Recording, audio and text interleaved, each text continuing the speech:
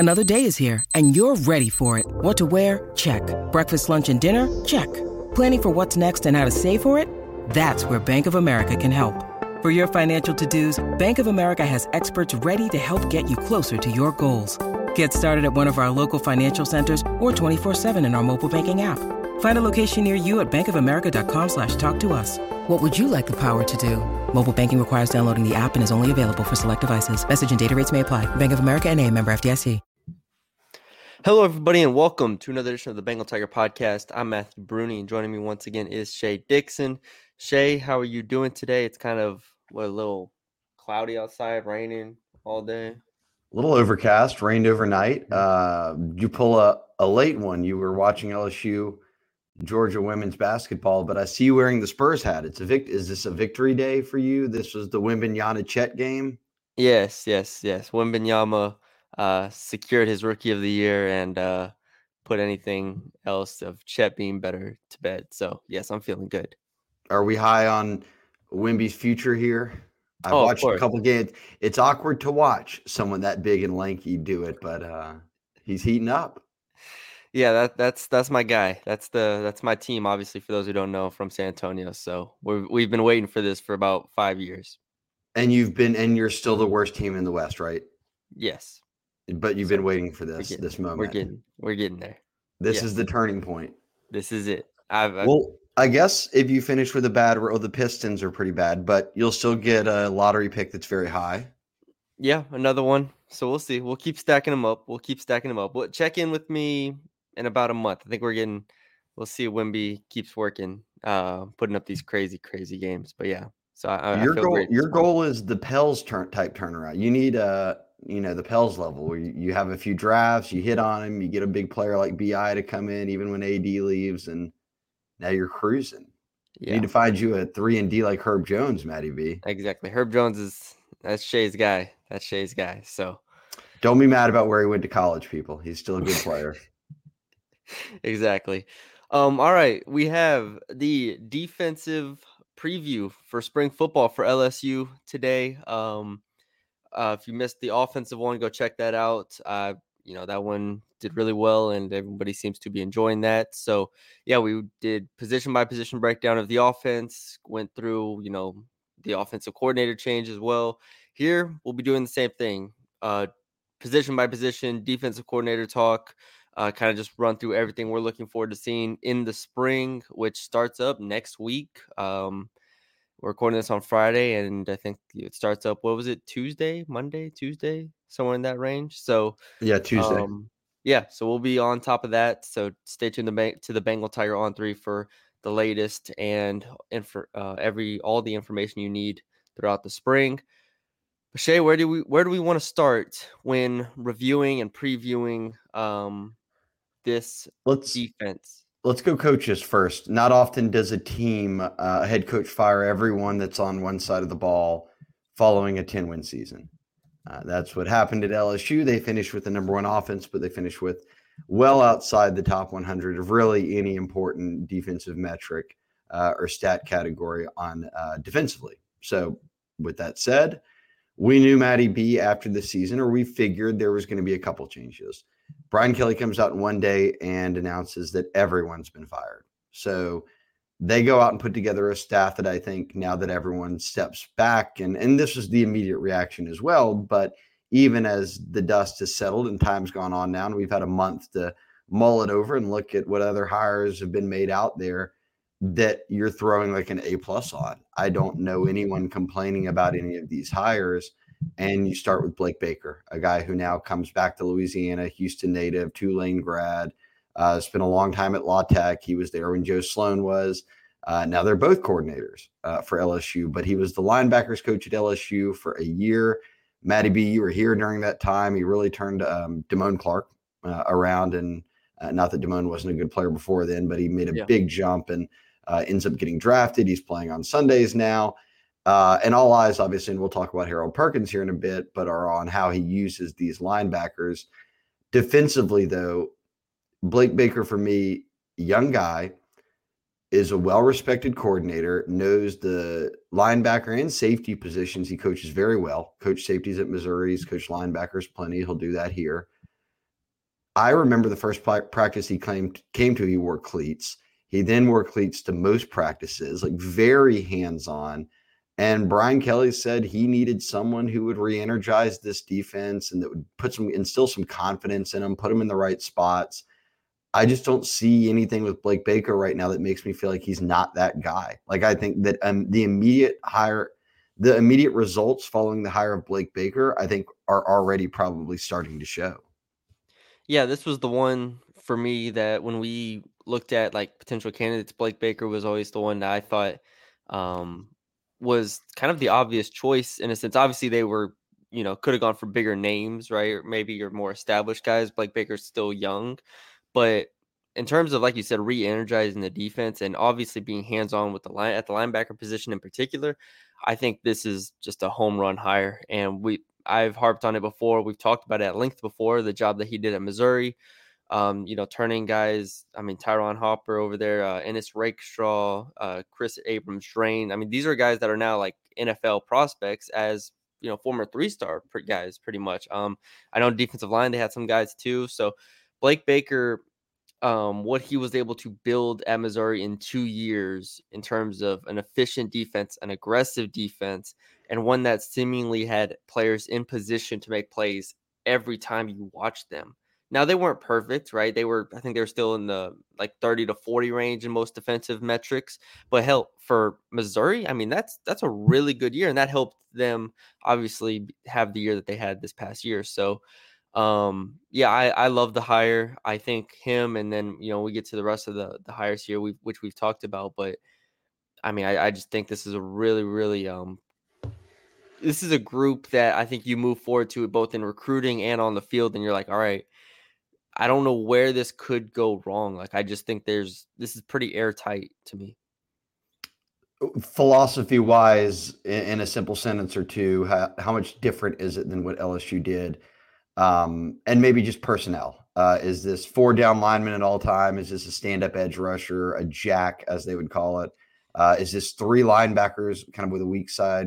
What's the feel for how they transitioned that group a year ago, which was 3 down linemen, a stand-up lineman who is the jack, the outside linebacker, a couple middle backers, and then they'd usually play 5 DBs. Is that kind of the feel of this Blake Baker defense?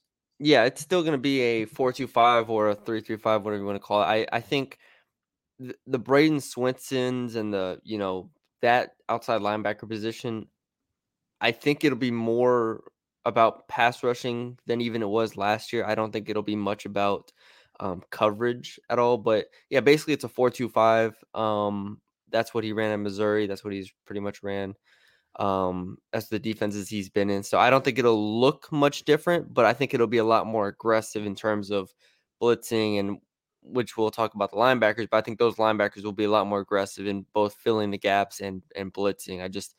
That's going to be the main difference to me. Matt House's defense were kind of indecisive at times, and I think that was one of the things I talked about last year was like not only in how he used Harold Perkins, but how they used the safeties, how they used the corners. They were never really asserting themselves defensively. I think Blake Baker's defenses do a really good job of that, and I think that's what puts up the numbers that they put up last year in Missouri. That's why. Yeah, the past 2 years, the 2 years he was the DC at Missouri, they were top 40 both years, whether you're looking at total defense, scoring defense, whatever it is.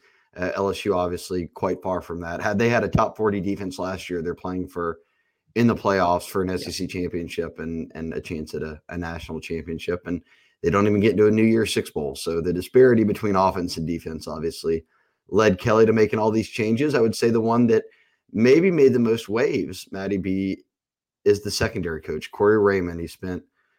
He went to LSU. His first job was at LSU, and he was the longest tenured coach through the Orgeron era, 10 years on staff consecutively. Goes and spends a couple of seasons with Florida. Didn't work out with Billy Napier. And boy, there was every DB name out there, coach, tossed around that's got SEC experience. Like it was one of those things where it was like, half the fan base wanted Corey Raymond, half the fan base wanted them to do a new direction. But when it was Corey Raymond and he was named, it seemed like everybody got on board and said, all right, I'm good with this. Let's move forward. In recruiting, Matty B, we're already seeing it. They've got the number 1, 2, 4, 6, 7 corners in the country, all already visiting or about to visit in March. A top 5 corners already committed now in Jabari Antoine. Like, Robert Steeples, the prior corners coach, was dealt a tough hand. I mean, he came in here as a longtime high school coach. He'd spent 1 year as an assistant, really, at the NFL level off the field, and then gets the LSU cornerbacks job at a time when they did not have much talent at corner. And he went through a couple of years where there were bumpy roads, and it's understandable. And now you go right back for Kelly to the guy that you let go. I mean, he let Raymond go to hire Steeples. Now they move on from Steeples and they bring Raymond back. Again, Blake Baker is another who was on that prior staff and is now back at LSU. For me, and look, people will say, oh, well, at the end, Corey did, he left the DB room bare. Okay, well, they didn't have many scholarship players and things were unraveling. They had a lame duck head coach that was fired midway through the season, but got to keep coaching in Orgeron. So, yes, there were guys leaving. I mean, we saw Dwight McGlothern, one of the guys who left and started at Arkansas for multiple years, tweeted out when Corey got hired, should have never let him go. And there was a lot of thought from former players about that. We won't get into the long term of like, will this work? But I think for me, Matty B, there wasn't a bigger splash you could have made than getting Corey Raymond back. I think what that does, just name brand, knowing the kind of guys he goes after, knowing the success they've had, you are so far from that DBU moniker the past 2 years that this is a way to get back in that direction, is hiring one of the guys who got you there. Yeah. Yeah, we'll talk about it, but I think the talent acquisition aspect of it is the most important to me. And we talked about that when he was hired. Like that's the thing with Corey Raymond that you're going to get. And I mean, the track record speaks for itself. Obviously the other defensive coaches, Bo Davis on the defensive line, Kevin Peoples off the edge, Jake Olson safeties. Any thoughts there? Bo Davis was that name of a former LSU player who went on to be a really great coach for Bama, obviously, and then at Texas as the D-line coach. And every offseason there would be rumblings. I mean, Bo Davis might come back. Bo Davis might come back. And it never came to fruition. And finally, here we are. And let's see if it puts an end to the bleeding, because that, again, I think you talk home run hires. When you're LSU and you've got an LSU grad like Bo Davis, who's done what he's done at multiple top tier universities, and now he can come to LSU and recruit D linemen and hopefully put a stop to this annual turnover of 7 D-line coaches in 7 years, something like that, 8 D-line coaches in 8 years. You can't sustain not just development, but recruiting like that. And we've seen the D-line take hits. So that was a massive hire for me. Jake Olson, being the youngest guy on staff, on-field staff, I think is the one that we don't know a ton about yet. He's had coaching stops around Louisiana, but he got brought to Missouri with Blake Baker, and that's kind of his right-hand man, his choice for this, the guy who will coach up the safeties. But I look at a guy like Kevin Peoples and Matty B, he's been in the business coaching for nearly 30 years. Everybody up at Missouri said this guy's an ace recruiter and coach. A bunch of his former players, I mean, he coached at Tulane for a while. A lot of them have chimed in about how good of a coach he is. So I feel like he's one that we didn't all know. He wasn't like a household name to LSU fans, but it could be one that's surprising, who comes in and it's like, man, that was a really solid hire by Blake Baker, because clearly Baker, bringing Peoples and Olson from Missouri, has some confidence in these two guys. I guess we'll kind of talk about the how the coaching and stuff that we'll look forward to in the spring. Well, after seeing a couple practices, we'll be able to talk about how hands-on they are and how they coach and whatnot. We already know a little bit about Blake Baker, like Shay said, and Corey Raymond, but the rest we'll get to see a little bit more in action as the spring unfolds. When you need mealtime inspiration, it's worth shopping Kroger, where you'll find over 30,000 mouth-watering choices that excite your inner foodie. And no matter what tasty choice you make, you'll enjoy our everyday low prices, plus extra ways to save, like digital coupons worth over $600 each week. You can also save up to $1 off per gallon at the pump with fuel points. More savings and more inspiring flavors make shopping Kroger worth it every time. Kroger, fresh for everyone. Fuel restrictions apply. Let's go position by position here. We can start on the defensive line. I think that's the easiest. We'll start on the interior. I guess we'll start. There's not many people there, so it's an easy place to start. Exactly. Matty B, what did they do? They returned 2 interior scholarship players, Jacobian Guillory and Jalen Lee. Yep. Oh, Kimo Macagnola now as well. That's right. They have moved an offensive lineman in Kimo Macagnola from O-line to D-line, and we'll see his debut there in camp. He's been on the team for a few years now as a backup offensive lineman. But Mason Smith is gone. Mekhi Wingo's gone. They had a slew of backups transfer out. Jordan Jefferson obviously is gone, who they had gotten from West Virginia. So now you're looking at a situation where, as I mentioned, you only bring back 2 guys, and both of them are kind of nose tackles, right? I mean, in Jalen Lee and Jacobian Guillory, they signed a JUCO addition in Sean Washington. They signed a couple of high school guys, including a 5-star in Don McKinley, Ahmad Bro, Demirian Johnson. But Ahmad Bro will be the only guy who's there this spring, if we're kind of making this a spring preview of what the D-line is. On the interior, you're not going to have Don McKinley or Demirian Johnson until the summer months. So moving Kimo over made sense. It gives you some bodies there. They'll have some walk-ons, but I would have to think that all eyes are on Jacobian Guillory, Jalen Lee, and Sean Washington and kind of what they look like on the interior. It's got to be Sean Washington is the, like, if we're picking a player to watch this spring, for me, it's like Sean Washington's one of the most important pieces really of this entire offseason. Is he ready to play significant snaps week 1 for this team when the season starts? Like that's a big question I have. And how much does he need to be a backup guy, or can he step in and be a starter? And that's not saying he has to play 80 or 70% of snaps if he does start, but like, can he be a reliable contributor out of junior college? Yes. So he was at Georgia as a freshman, won a national championship on that team, but he was a reserve. Goes JUCO. They went to a JUCO national championship, and he played a ton at EMCC. But you're right, now it's stepping up back to the SEC and expected, unlike his freshman year at Georgia, to actually be a big contributor and potential starter for him. I almost get the feeling, and this is twofold, again, and we named those kind of interior defensive linemen they have already. It's not a deep group. It's a young group, given half of them are newcomers. And now you've got Kimo switching over from offensive line to defensive line. I guess you've got a few questions here, and I think D-line is one of the biggest question marks. One, are you moving anybody else on this D-line inside? And I think you've really only got, like, you go to D-end and say, do you move Paris Shand inside? But, you're not moving, I don't think, Womack inside, no. I don't think you're moving Relaford inside. I think he's more of your prototypical defensive end. And that would leave you with Savion Jones and Shand. This is my opinion.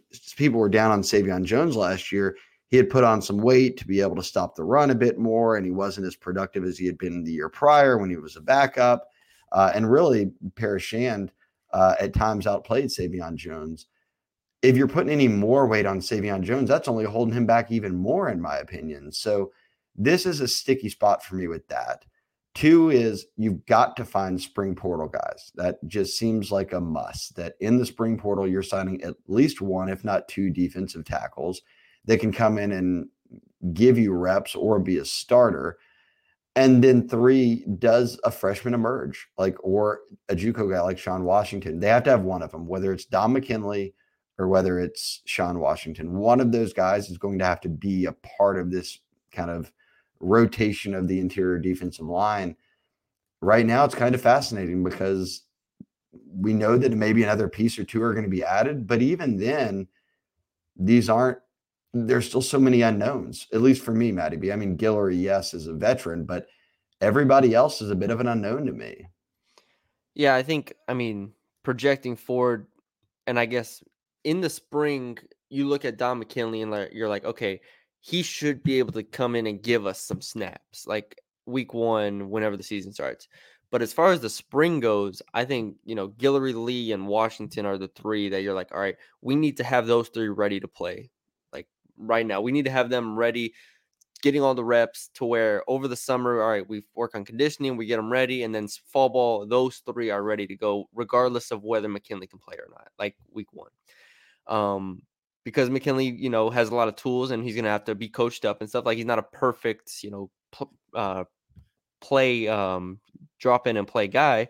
I think Washington, Guillory, and Lee are the three that I'm looking forward to seeing. And I mean, Guillory and Lee probably are what they are at this point, but give them some reps and see if they can improve anymore. And you got a new coach in there. So, this obviously is not going to be Mekhi Wingo and Jordan Jefferson or even Mason Smith last year. Like, I just think, the quality is not as where it was last year. That's not breaking news, but Guillory, Lee, and Washington have at least the experience, and I think they have the bodies to where they can hold up on the inside. So it's not a great position to be in, but we knew that coming in. They're going to have to go get a portal guy or move somebody inside. But, I mean, they at least have some bodies that Bo Davis can work with.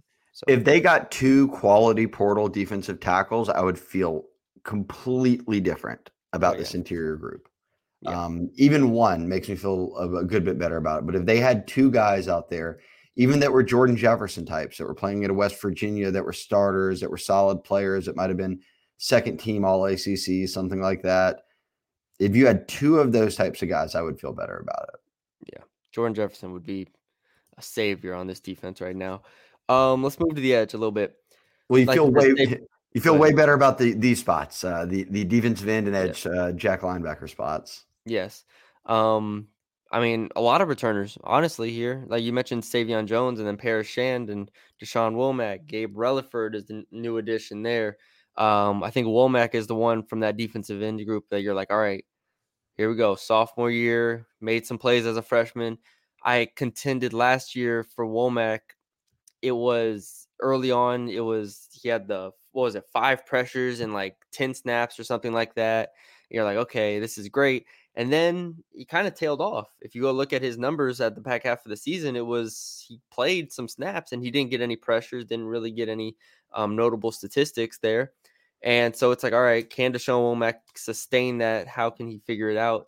He's the one for me. I'm looking at defensive end, and if you include the other edge spot, which is Braden Swinson, Jackson Howard, Dylan Carpenter, and so on, Womack is the one for me that I'm like, all right, you got to figure him out this year.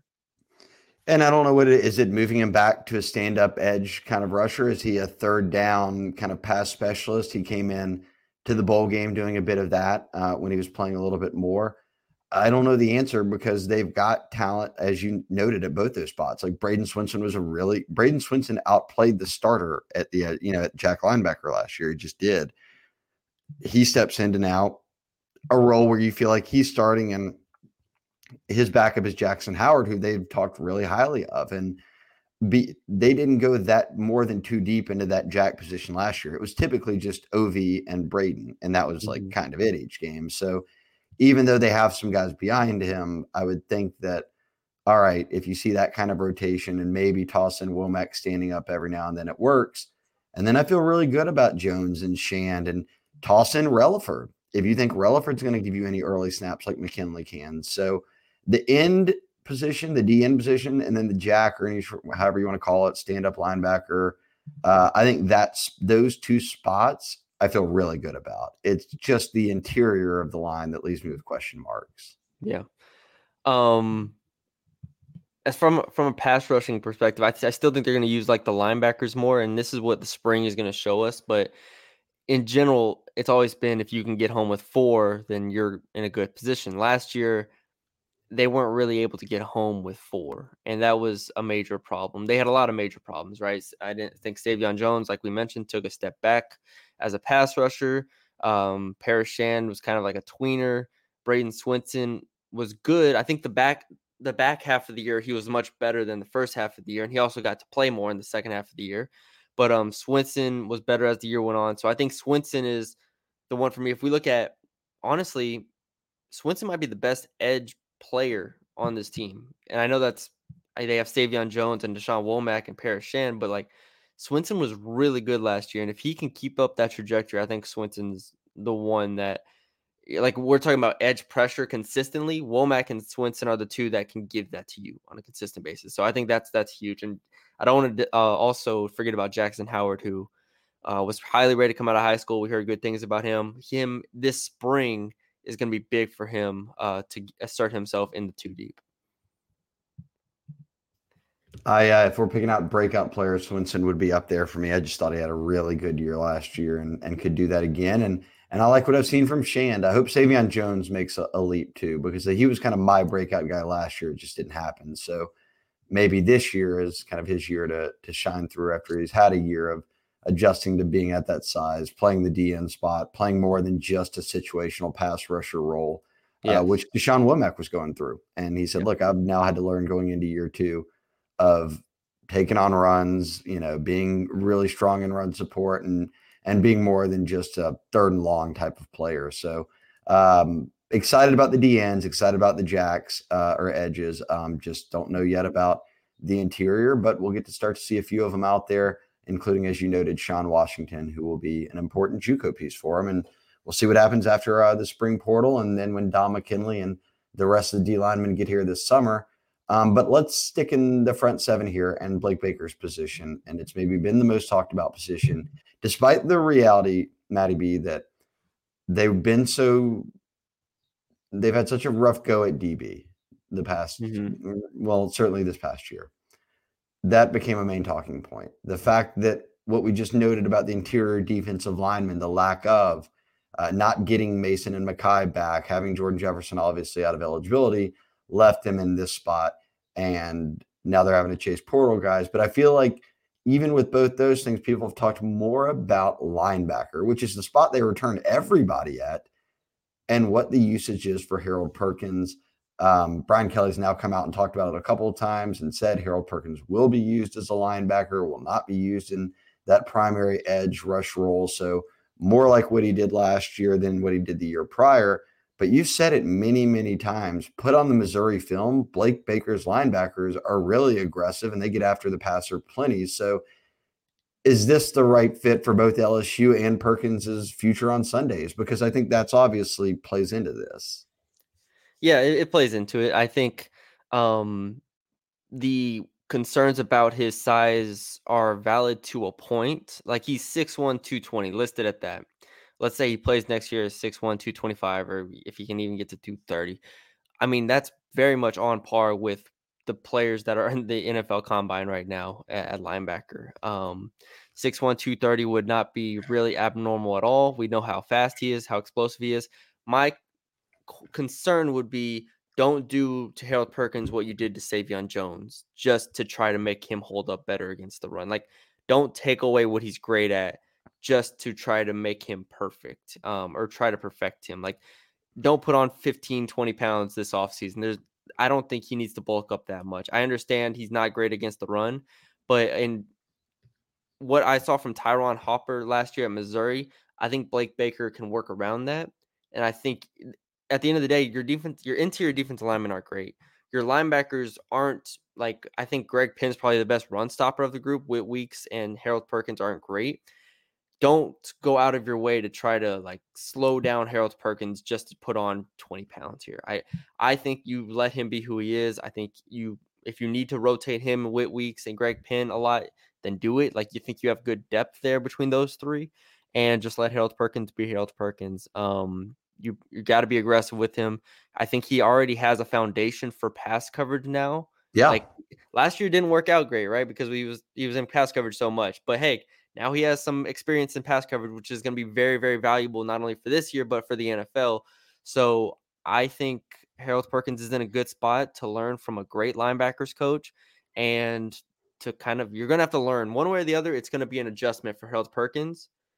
I think this is just the better of the two options. And now he's in a position to where you're going to have to watch a ton of film. You're going to have to study the playbooks. You're going to have to do a lot of things when it comes to filling run gaps and playing the pass. And then obviously blitzing from a different spot, you're going to have to figure that out as well. So Harold Perkins, I think moving him inside is the right choice. If y'all haven't watched our previous podcasts, like mailbags, we've talked about it extensively, but Harold Perkins at the inside makes the most sense, and I'm excited to see what he looks like this spring. Yeah, and even Brian Kelly said that it's going to be a mix between coaches really drawing it up for him and teaching him and putting him in the right spot. And then Harold really soaking it in and working hard this offseason to do the things you just noted, take on all those responsibilities of what it is to be a linebacker. I do think this is the right choice. And he was good in coverage for a linebacker when he had to drop into different spots last year. He had a massive pick against Missouri in a game that came down to the very end against Blake Baker's team. So we know he can do a little bit of everything. People just want to see him getting after the pass, the ball carrier, whether it's on blitzes or quarterback or spying or whatever it might be. I think that we now see the best blend we've seen so far. Year one was just go get the quarterback, don't worry about anything else. Year two, obviously, you've got this learning curve. You're in a different position. You're being used differently. Now I think year three with Blake Baker, having an offseason to work with him, I think we'll really see Harold kind of shine. And there were games last year where you forgot Harold was on the field. That's not a good thing for LSU's defense. Like he needs to be a disruptor. And I think kind of Blake Baker will find that balance. Greg Penn, personal favorite mine, returns as a starter. Perkins is a starter. Whit Weeks got starts last year, so I guess he returns as a starter. His brother West Weeks plays plenty. You've got Braithwaite in year two, and then they signed a bunch of linebackers. Tylen Singleton, Devon Keys, Adkins, Cobbins is kind of a linebacker edge. If anything on defense, this is the room you feel best about, probably, Matty B. Yeah, Whit Weeks is. I think Greg Penn. We know what Greg Penn is, and I think he's a good player. And I'm not saying he can't improve. I think he will improve. You've talked a lot about him taking that Damone Clark step forward. I think now that he has Blake Baker, he very well could take that step forward. I think he is necessary. Like I think he's starting no matter what. Just because I don't see them starting Weeks and Perkins. And I know this is projecting, but like in the spring, I think we see a lot of Greg Penn, and then they work around Perkins and Weeks with their skill sets, with their ability to get sideline to sideline. So yeah, I think Penn's going to be a massive piece of this. And Whit Weeks, as much as we love him, I think Brian Kelly kind of told us last year, directly and indirectly, he wasn't really ready for the first 8-9 games of the year. Yeah. And Weeks said that. Weeks said it at the bowl game. Said he was like, man, I would get out there this season and just look at Greg Penn and be like, what do I do again? And so in a much more country Georgia accent. But Weeks' year, I mean, people forget Weeks is just coming off his freshman season. So even he has said, I need this offseason to really dive into the playbook, feel good about myself, where I'm at. And I think he's in a good rotation there at linebacker with Perkins and Penn. Yeah, so this is the one. Weeks and Perkins have to take that step forward this offseason. There can't be confusion. They have to, really work at it to get on the same page and to be able to take that step forward. Because if these linebackers don't work out, like I think we can agree, Weeks and Perkins are two of the most talented players on this defense by far. Yes. And so those two have to reach their potential this year if LSU's defense is going to be, as even like we said, just a top 40 defense in the country. Those two have you'll take that. Yeah, if those two reach their potential, you could be even better than that. Like that's where that's a lot of pressure on them. And that's how I look at it this offseason and this spring especially, is are Perkins and Weeks developing? And not just from like a physical standpoint, because we know how good or how talented they are, but mentally, that's all this offseason is going to be about, is preparing yourself mentally. And that's where I think Blake Baker will play a big role in that. So I feel good about the linebacker spot, obviously, but it is the one to me that has the most like boomer bust potential still in my head. And I know we're about to talk about the defensive. I'm on boom. I don't know. I disagree. I think that linebacker is the one that has like the highest floor, lowest seat. Like I just feel like that's the surest thing. Well, what if the Harold Perkins doesn't figure it out at inside linebacker? I don't think that's an option. I think Harold Perkins is figuring out no matter what, or they're gonna figure it out and put Harold somewhere that he works. Yeah, it's that's the thing. That's the only thing holding me up, is that. And again, Weeks was good in flashes. Like he still has to prove it to me to a degree. And can Greg Penn take a step forward? I think Greg Penn's been a 100 tackle a year type guy for 2 years. I mean, he knows how to play the game. Yeah, he can play the game, but he's not I mean, at this point, he's not like a draft pick guy, so he's gonna have to take a step forward too. So it's like defensive line. I feel like for which mostly for worse, but like we know the limitations potentially of the defensive line. We know how good it is or how bad it is at most spots. Linebacker to me is like that. This is what holds the. This is kind of where Blake Baker has to make his money. This is what's going to determine if you're a top 40 defense, top 30 defense or not. Like that's a big task for him this offseason.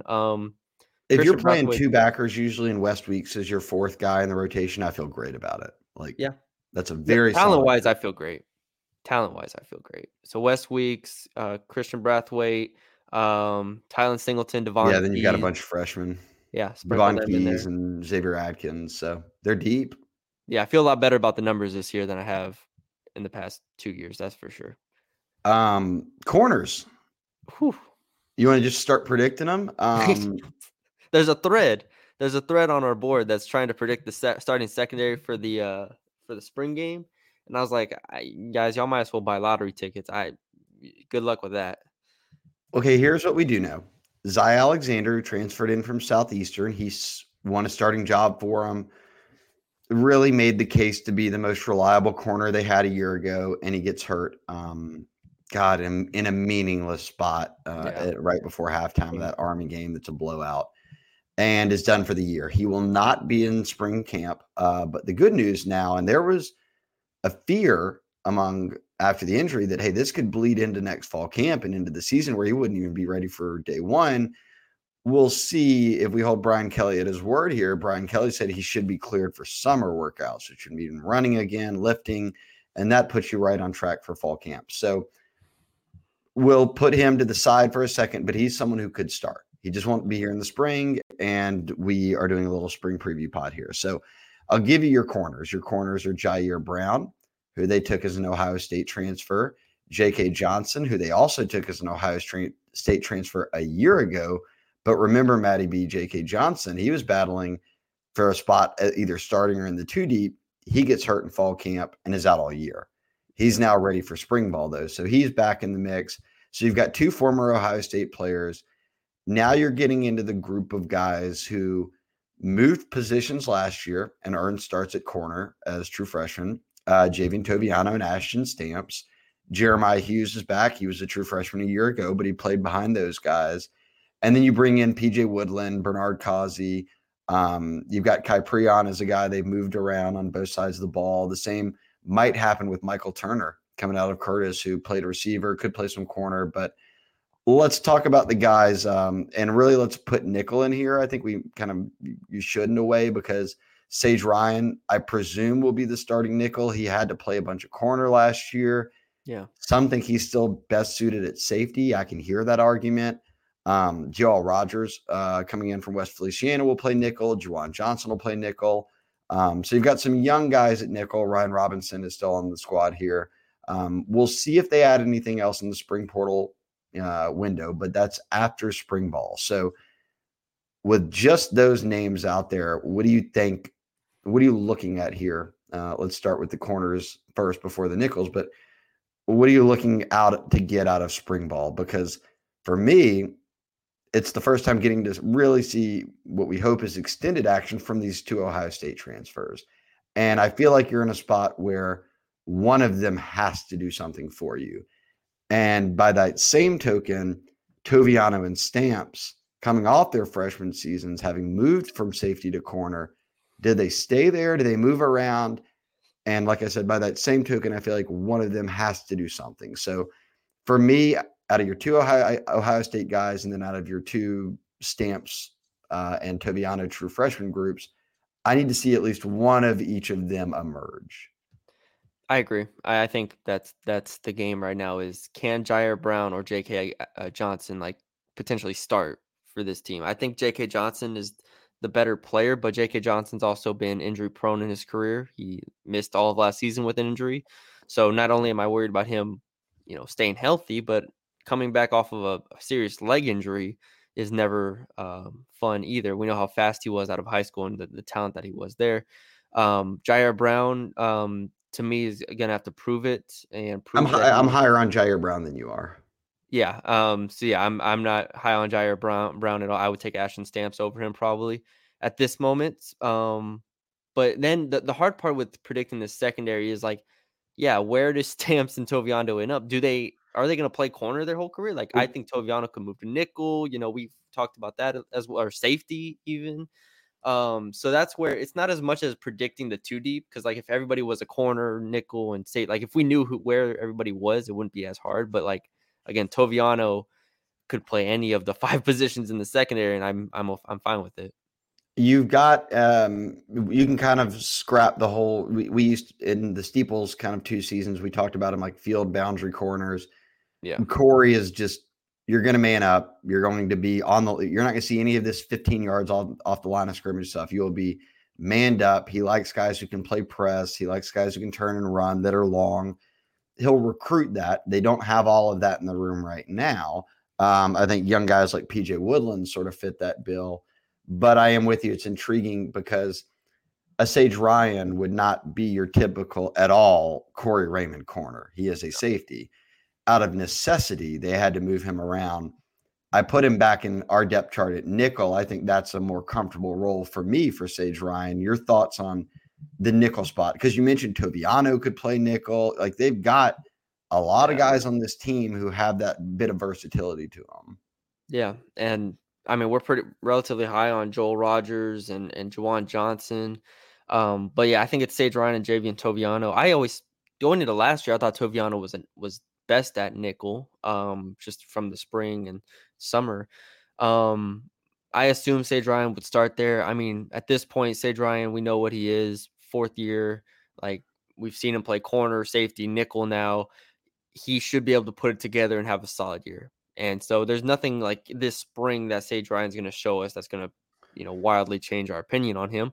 Toviano is the one that I think at the nickel spot, we'll see how much. I think they still continue to move him around and kind of, especially with the new coaching staff, right? Baker's going to want to see him at different positions. Raymond's going to want to see him at different positions to figure out what they have there. So Toviano moving around, especially at nickel, I think is going to be something to watch for this spring. Yeah, I feel better about the corners now than I did a year ago. I'll tell you why. A year ago, they took 4 transfers, and that was like the plan.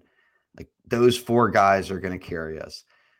I never bought into the Deuce Chestnut hype, and there was certainly some over the summer from spots where people were like, "Man, I heard Deuce Chestnut's tearing it up." I was like, "Okay, well, let me go back into fall camp watch again." We saw it in just practices. He's not a big guy. He doesn't fit the mold of what an outside corner at LSU is. He just doesn't. And he went back to Syracuse. We never saw Denver get anything but 3rd string reps. So like in practice, it was like, this guy's not going to play. And he starts a couple of games. He gets benched. He gets moved off the team. The record remains the same there. It's the same song and dance he did at A&M. You knew what you were getting yourself into. It didn't work. It never pays off. And it didn't. J.K. Johnson, who you noted, comes out of high school as a top 50 prospect, went to Ohio State, got hurt, and then comes to LSU and gets hurt in fall camp. So you lose him before you start. Zaire, your FCS player, ends up being your most reliable one, starts, and then gets injured halfway through the year. So it sort of just went to shambles for him. Yeah. And then they had to rely on, let's move Sage Ryan, let's move Toviano, let's move Stamps, let's move all these guys down. They'll have to play from safety to corner. Now I feel like, okay, if you can tell me Zaire is going to be back for the season, I know what he is. I know he can play corner. I know you can put him out there.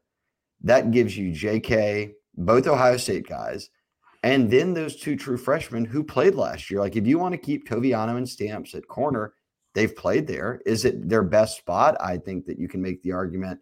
For Toviano, it might not be. I do think Stamps is a good corner and could probably stay there. I think Toviano may better fit at nickel or safety, but I don't know. I just go into this thinking something felt off about the relying on those 4 transfers that we had never seen and knew nothing about, other than the best one had off the field issues. That is the reason he was there.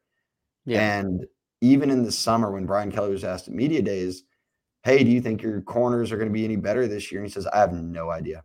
He said, I won't know until we see them. And that was the truth. I don't feel that way this year. I've got a kind of a grip of what a handful of these guys can do. Now let me see what the Ohio State kids look like. now that they're here and now that they're healthy. I can agree to an extent. I can agree that there's less uncertainty this year. I think we know more about kind of what the room is than last year. Last year was blind faith. 2 years ago, it was blind faith that Micaiah Gardner and Jerick Bernard-Converse would work out.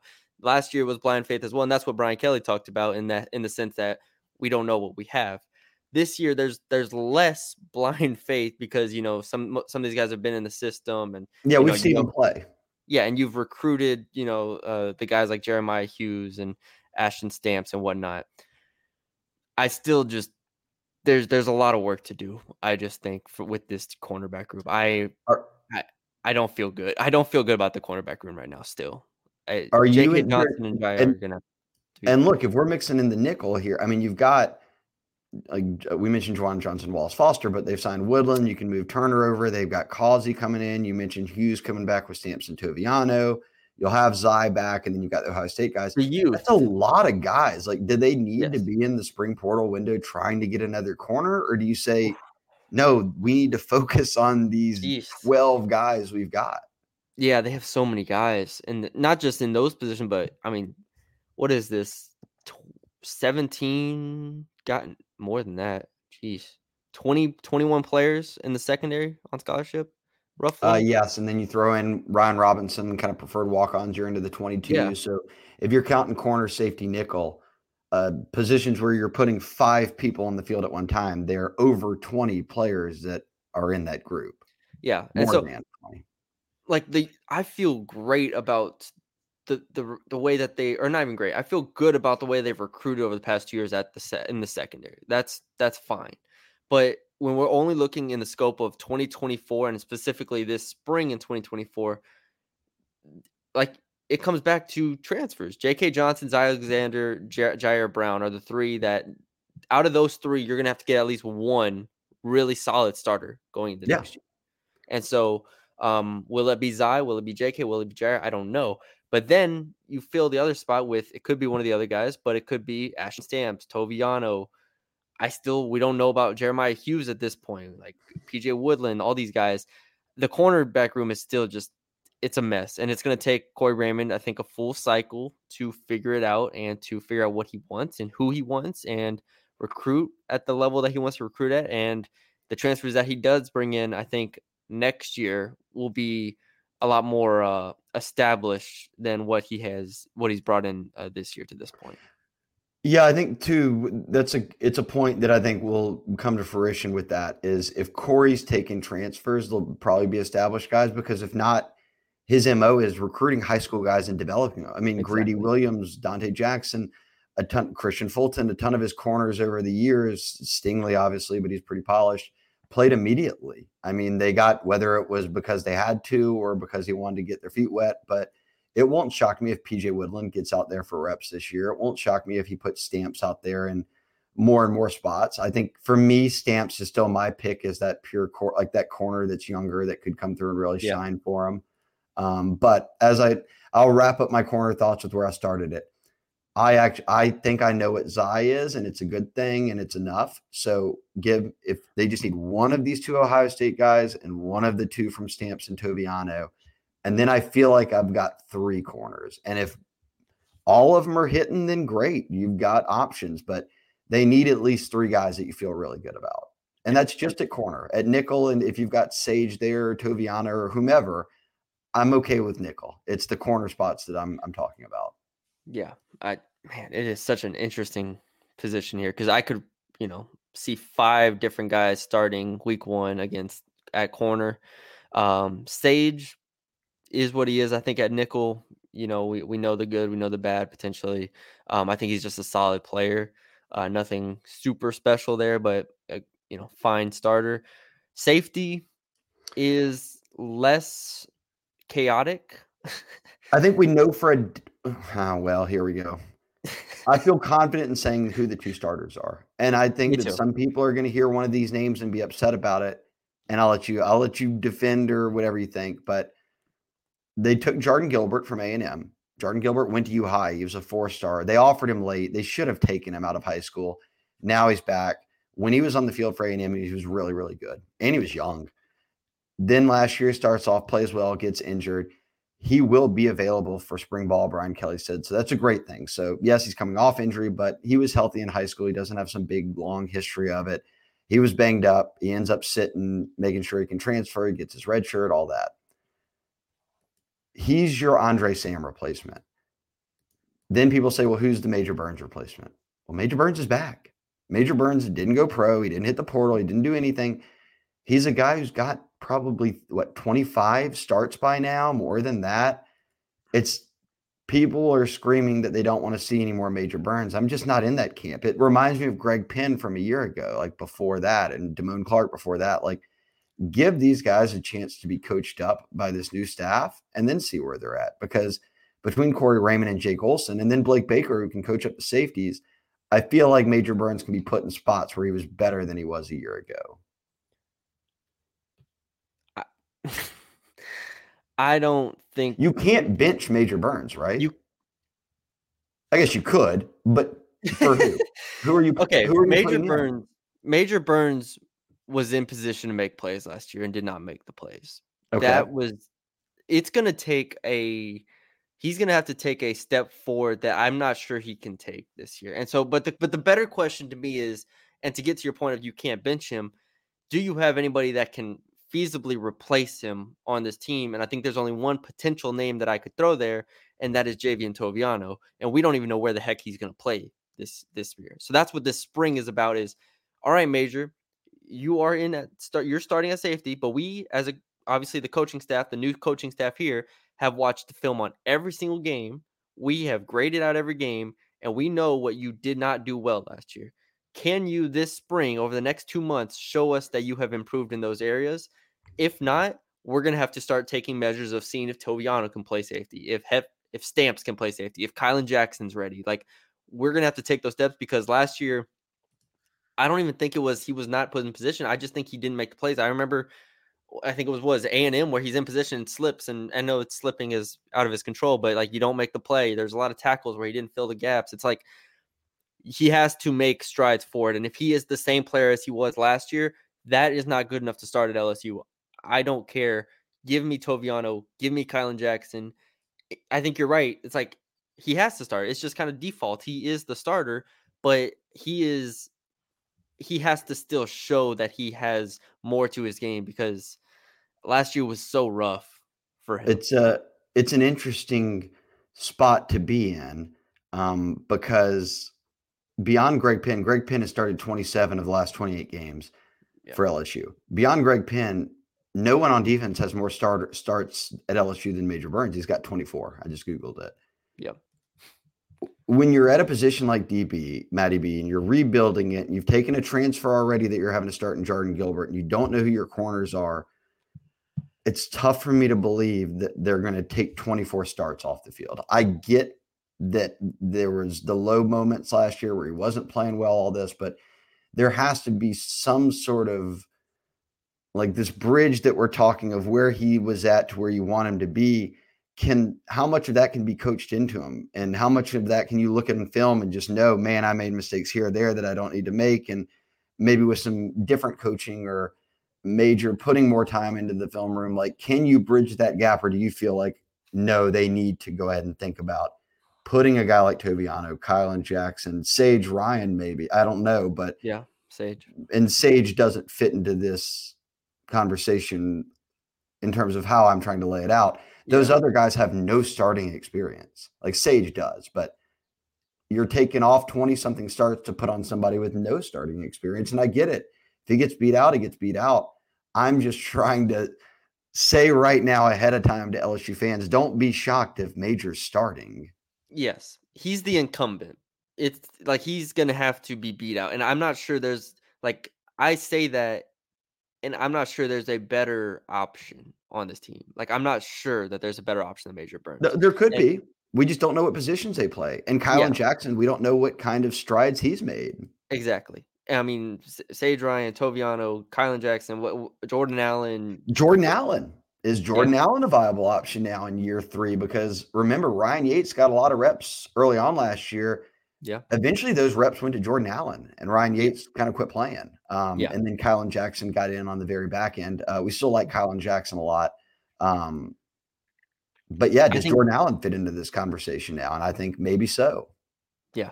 Gilbert is the better player. Gilbert is, to me, the starting is going to start at safety. Yes. Burns is the one where we're going to have to see. I think this spring, to keep us on track with this spring, I think this is where Burns is going to have a really solid spring, a really, really good spring, and establish himself.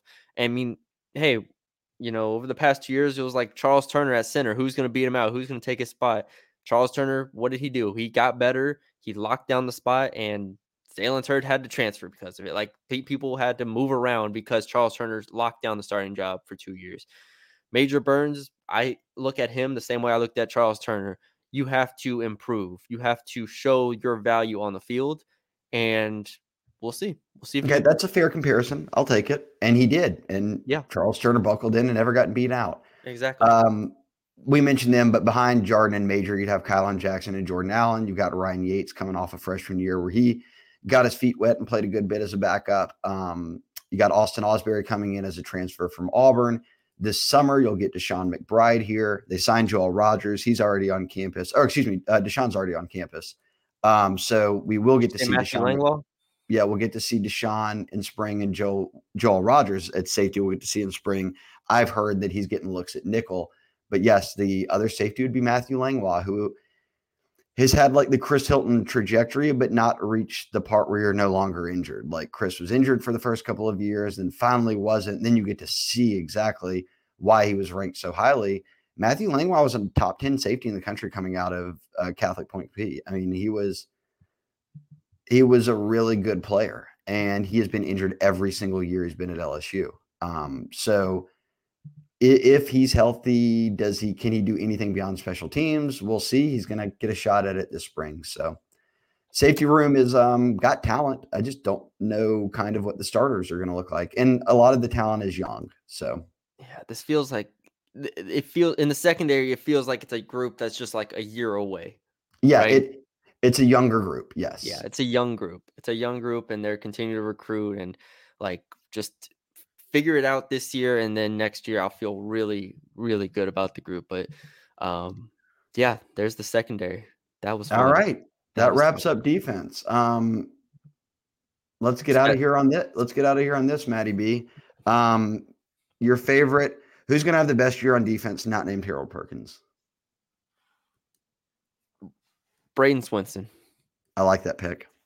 I know I probably took your pick. I should have gone first. Yeah, I was gonna say I probably took your pick there, but Braden Swinson, I just think him and Womack, if they can get those two on the field together, that's a really, really, really good edge tandem. So I'm not even sure who else you could pick here, honestly. Oh man, well, I went Savion last year. Greg Penn should have another high. Like Greg he should Penn's always. I can pick Greg Penn because he's going to eat up stats for me. Yeah. He's going to get 10 tackles a game. Exactly. He's going to have 100 tackles this year, probably. So. Yeah, I like Weeks and Penn. I'm trying to be a little bold here, so I'm looking at our depth chart. I'll pick someone who is not currently starting. Give me Parrish Shand for a big year. Yeah. D-end playing with Savion Jones. Any special teams? Or Womack. Just give me Womack. Screw it. Give me Womack. There you go. I'll take it. Year 2. Any special teams thoughts? Yeah, I didn't know if you wanted to do that on a different pod or what. No, we can just throw it in here. Run it through real quick. Well, much remains the same. Damian Ramos is your kicker. He was very solid for him a year ago, and he continues to get better. Slade Roy will be your long snapper. Came in from East Carolina a couple years ago. He's been perfect. No bad snaps. Dybert will continue to kick off and battle for that kicking or the starting kicker position. They signed the number 2 kicker in the country, in Aaron Burrell. You can bring him in, and obviously with Ramos and Dybert here, he can kind of take his time and get adjusted. But you do have the newcomer. Peyton Todd is a former number 1 punter coming out of West Monroe. Thoughts? I don't know. We'll see. He had a huge – he played defense in high school too. He's knocking people's heads off. But big kid, big leg. And now he's had 2 years to sit behind Bramblett and get ready. I know he battled a little bit of an injury, but we'll finally see Peyton Todd. But what everybody is excited about is Matty B, they went to the portal and they got a proven kick returner, or I should say punt returner. They got a proven punt returner. Greg Clayton, you are off the clock. Thank you for your duties. Thank you. My man stepped up in a major way and Yeah. bailed them out at the punt position the past 2 years. This past year, they had the number one offense in college football. So they said, Greg Clayton, just fair catch it every time. Don't drop it. He could do that for you. No problem at all. He did it. But now it feels like a year ago when they got Aaron Anderson, we talked this up and we talked it up and we talked it up, and they gave him a shot and he fumbled it and they didn't get back in. But we were really talking up what he did in high school. And look, often that does carry over. With Xavier Thomas, we're talking what he's done at Mississippi State for 2 years, where he's been a top 5 punt returner in the country. I mean, and certainly one of the best in the SEC. So not only does he have college experience, he has SEC punt return experience and kickoff experience for 2 full seasons. So this is now, I'm finally able to say it. I think they will put him out there, and no matter if he drops it or doesn't, he's staying out there. Yeah, I can't wait to go to spring practice and just watch the punt returns and have the past 2 years wash away as I watch Xavier Thomas return or cleanly catch. Yeah, that's like the most exciting thing. This guy can actually catch the ball and then can do something with it. He's very dynamic. Catch and run with the ball. I'm not It's sure impressive. we've ever seen something like that in the past 3 years. But So think about it. The last year's offense didn't need that. It was really in their best interest just to give it to Jaden. Like, this is not going to be the number one offense in college football. Yeah. Whatever extra 10 yards, 12 yards, 15 yards you can get on punts is massive. I was about to say, imagine last year's offense, you give him another 8 yards of field position every time. I mean, it makes a difference. It does. It makes a tangible difference if you can get an extra 5 to 8 yards on field position every game. I mean, so yeah, Xavier Thomas. I'm Peyton Todd. I mean, I'm kind of interested in, just because Bramlett kind of tailed off towards the end of last year. The punts were really shaky. So if you can get back to getting Peyton Todd, like you said, they're going to have to punt more. They're going to have to kick more field goals. Probably they're going to have to just be better on punt return. Actually return the punts. Yeah. Yeah. I think special teams, we haven't realized it yet, or at least I haven't, but you're going to have to be better on special teams than you were the last 2 years, because if your offense isn't number one in the country, then it's going to start 100%. to take a bigger emphasis like it did 2 years ago. So Slade Nagel, the tight ends coach coming out of Tulane, has got a history coaching special teams. He will take over special teams, and obviously we'll have some assistance from others. And then quickly on kickoffs, which half the time they don't even take it out of the end zone. But if they do, Xavier Thomas housed one last year against A&M for Mississippi State. He certainly can play kickoffs as well. We saw them play Caleb Jackson there as the guy last year as a true freshman. If he's your starting running back and like you don't want him there for some reason, I could see them putting Caden Durham there. They trusted a true freshman running back a year ago there. He's got speed for days, and one of those that if you're running 10-5s, 10-6s at 215, put him back there on kicks. And if they're kicking away from Xavier, then let him get a 15-yard head start before anyone's on him. I think he could be an interesting play there. But that about wraps it up there. Really, I guess we're expressing real confidence in Xavier Thomas because we've seen him do it for 2 years at State. So on special teams, I feel the only unknown will be Peyton Todd. If we're wrong about Xavier Thomas, then they'll never find a punt returner ever. We give up. We give up. It's over. If he can't catch the punts, then don't even field the punt returner. Just go 11 straight to block the punt every time. That's it. That's all you need to do. All right. That's it. Thank you all for joining us for another spring preview podcast. Like I said, you can check out the football one on the channel already. We'll have daily coverage of spring ball as it unfolds next week and for the next basically month and a half. So stay tuned to the Bengal Tiger on 3. If you haven't already subscribed, $1 for a month to the Bengal Tiger. That gets you basically through spring ball. So check that out if you haven't already. If you're already a subscriber, thank you. We'll do a mailbag fairly soon and get all of y'all's questions in for that. But yeah, Shay. Yeah, and then they practice next week on Tuesday. We won't be there that day. The media won't be. Thursday we will be, or it's like Thursday, Friday. I can't remember, but we get to see them one time next week. Then they go on spring break. Then they don't come back till like the 18th, 19th, and the first practice we'll see is around the 20th, 21st. So A bit of a split up here. Obviously, they get it going. They get through that acclimatization period, but Acclimation period. no, it's more than that. It's not just acclimation. I think it's acclimatization, right? I don't think it's acclimatization. What was Acclimation. Acclimate. I was Yeah, right. that's right. Yeah. Acclimatize. I hate when you see a word and now I don't know what the word is. Acclimation. That's what I'm sticking. An acclimation period. Yeah. I'm right. I think they're similar. One has to do as well Shay does with not admit that he's wrong. the environment you're in, and maybe if it's very hot, you need to get adjusted to the heat before you're allowed to put on full pads. I don't know. We can get a full answer out of that. Maybe I'm wrong. Acclimatize. You went to college more recently than I did, so you should be getting this. I only went for 3.5 years, so I can't.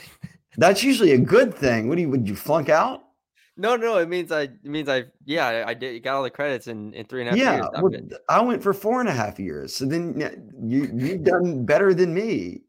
You got the degree, my answer. I already right? said acclimation period, or you said acclimatization period, which I don't know if that's wrong. Look, Googling it, I don't think it's wrong, but I just haven't really heard it. So I don't know. Now we need someone in the YouTube or the board just chime in, and the board will let us know. They will let us in about an hour and 5 minutes when this is uploaded. They will let us know. Oh, here we go. You ready? From the NCAA's official website. During the 3rd and 4th days of the acclimatization period with a Z, helmets and shoulder pads shall be the only piece of protective equipment, blah, blah, blah. I think that's a dub for me. Acclimatization. All right. Shay got it. We learned something new today. I didn't. I already knew that, but Matthew did. No, you knew it. Well, I think You would have stayed in college 4 years and not 3.5. Maybe you would have known. It's because he couldn't pronounce it. So I was like, all right, he does. I was trying to help him out. And then all of a sudden, I don't need any help. I got it. Google NCAA, found it. acclimatization period. Yeah, point being. All right, they're going to practice for a few days without any pads on. They're going to go on spring break. They're going to come back and have pads. I think we were pronouncing it. It's acclimatization. Okay. It's not acclimatization. Oh, well. All right. Well, there you go. I'll work on it. I'll work on my pronunciations over the weekend before camp. We'll get it. But yeah, thank you all for joining us. Leave us a like, comment, share, subscribe to the YouTube if you haven't already. Thank you all for y'all's support on the videos. We will start to really rev back up here in March. February was kind of like just a dead period in a sense with football. So we're back on it now. Yeah. Shout out Bengal Tiger, all of our members. Shout out one of our members, Cordell Music, for the sweatshirt. Oh, yes. Big shout out. Shout out Cordell. But all right, that's all I got. There you go. Thanks for joining us. We will talk to y'all later.